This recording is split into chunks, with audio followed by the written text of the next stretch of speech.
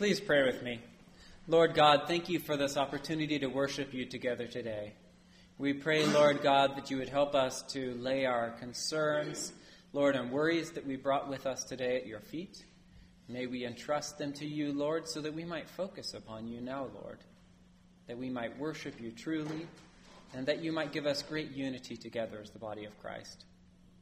We pray, Lord God, that you would place your word firmly within our hearts, Lord God, and that it may spring forth upon our lips. And we pray this in Jesus' name. Amen. Please be seated. Morning! So good to see you all today. Well, I don't know about you, but when I am telling somebody about my life, if I haven't seen them in a while, I often just kind of hit the high points.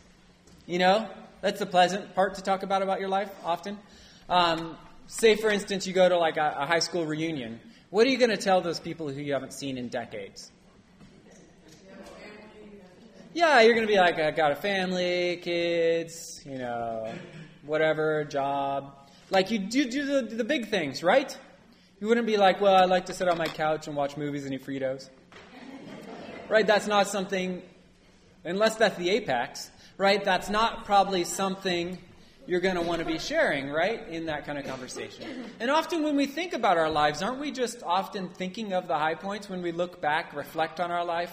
We think about the worst of times and the best of times. We look at those things. It's hard to think about and to remember that those little things in life, those little moments, are significant as well. For instance, sitting for half an hour this last week with my wife at the 10-minute oil change place. Right?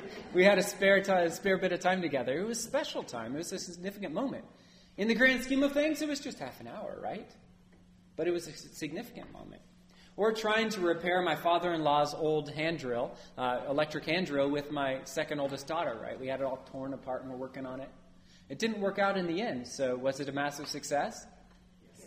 Yeah, it was in some ways, right? Even though it was a failure in terms of the drill, it ended up in the trash.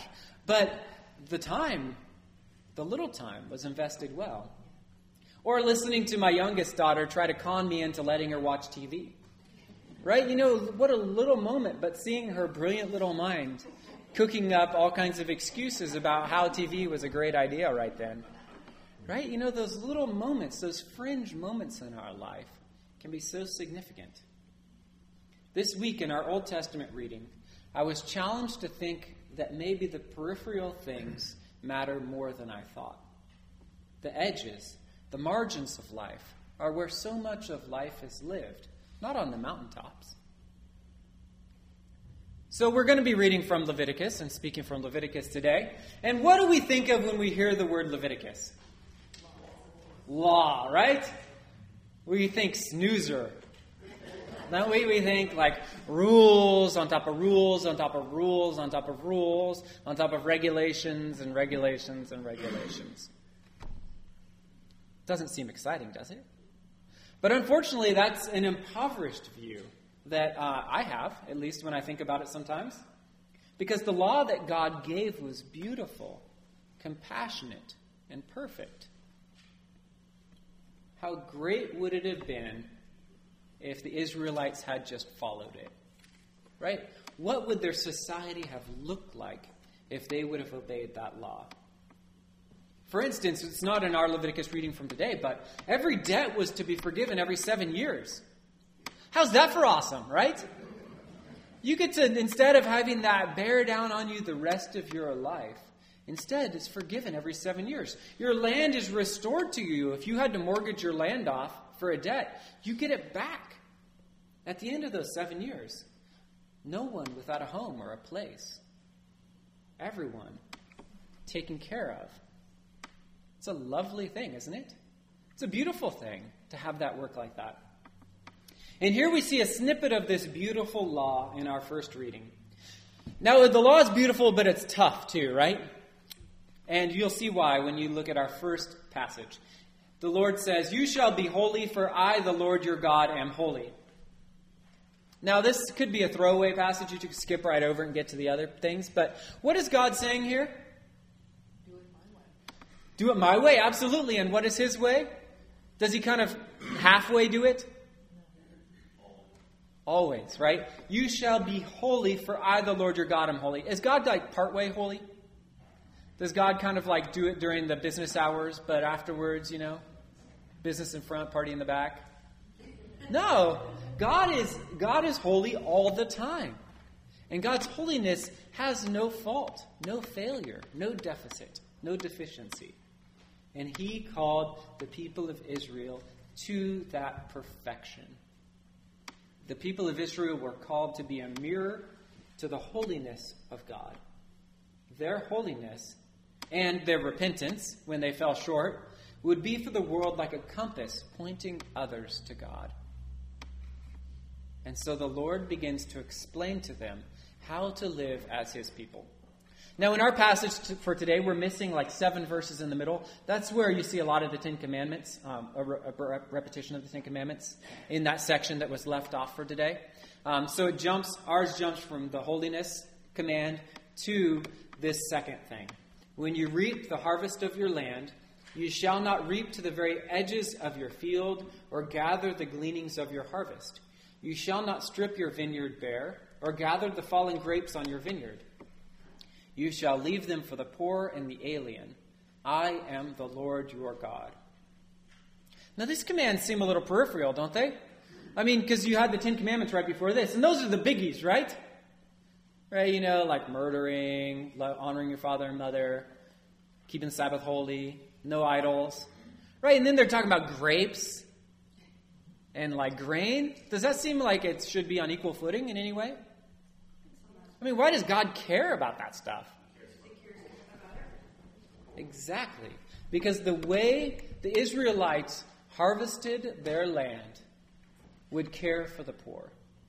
If they did it according to the way God commanded them to do it, the poor would have something for themselves. Isn't that amazing? Right? That God puts that in there with those other commandments. He puts this in, this little thing about harvesting your land in a certain way.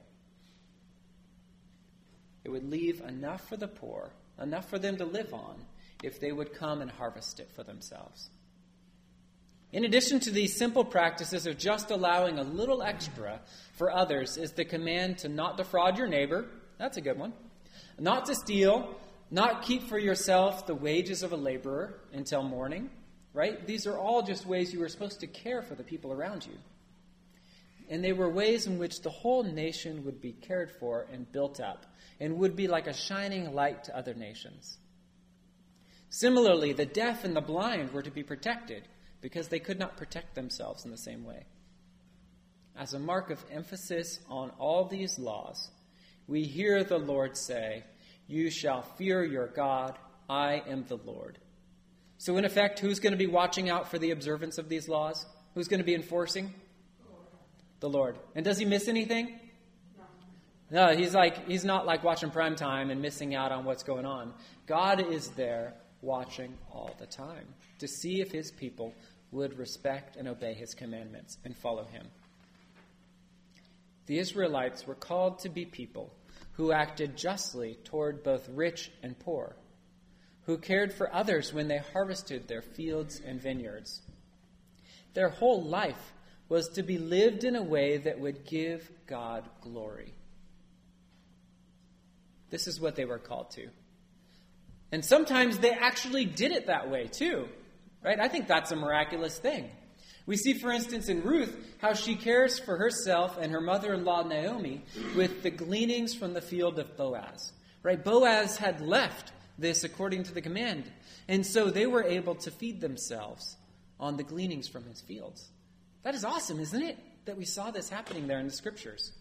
So it did work sometimes. But in other cases, we see the prophets railing at a nation where the rich and powerful are crushing and oppressing the poor, where there is no justice in the land. The nation was called to holiness, but fell far short. We are called to this same holiness by our Lord. Sure, the food and ritual laws are no longer active for us as Christians, but the moral law still stands and still bears witness to our God who cares for all, from the least to the greatest. And it bears testimony to our failure to carry out that law. this week I've been thinking about the margins, about those little choices and actions that happen around the big events in our lives, and how big a difference those little choices make. For the Israelites who were harvesting the grapes, the ones who owned the vineyard, did not picking up the grapes that fell or not picking the vines completely bare make that much of a difference on their harvest haul? No, not that much. It was a few grapes, right? A few bunches of grapes. But for the poor who were hungry, did it make a difference in their lives? Absolutely. It was the difference between life and death.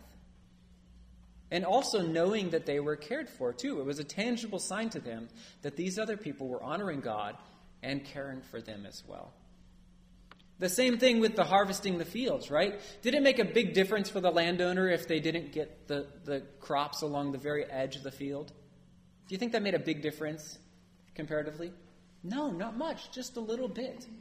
But for the poor people who were in need, did it make a difference? Absolutely. It was a sign to them that they were cared for. And in reality, it was the difference between life and death. They didn't need to beg. They didn't need to be on the corner asking for something. Instead, they could go and harvest that field for themselves. Life happens on the margins. It happens in the little choices we make that can have a huge effect on others. It happens out in these boundary areas where we just are going through life, where we're not thinking this event is significant or important. It's not a mountaintop experience. Life happens in those normal moments in our life.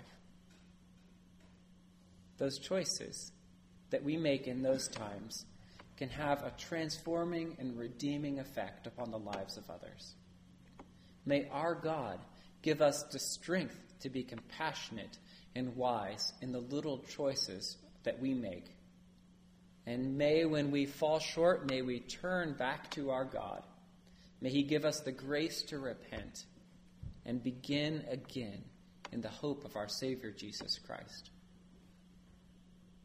Let's pray. Lord God, thank you. Thank you for thinking of us, Lord, and giving us this commandment, Lord. Thank you for showing us your concern, Lord, for all people. Help us, Lord God, to live in compassion, to live in mercy, to find ways in our life in which we can care for those, Lord, whom you have placed among us, Lord, who are in need. Help us, Lord, to be gracious people, people who know that we have been given everything in our lives, Lord God. And in giving back, we are merely giving thanks to you, Lord God. Help us to live in joy, to live, Lord, in rejoicing that you have set us free from sin and death. May we share that good news as well with people, Lord. And we pray, Lord God, that you would help us to walk in peace in this world. Break our prideful hearts, Lord God, and fill us with a deep and abiding understanding of how you see those who are walking among us, Lord, who we don't even look at. Lord, we pray this all in your name. Amen.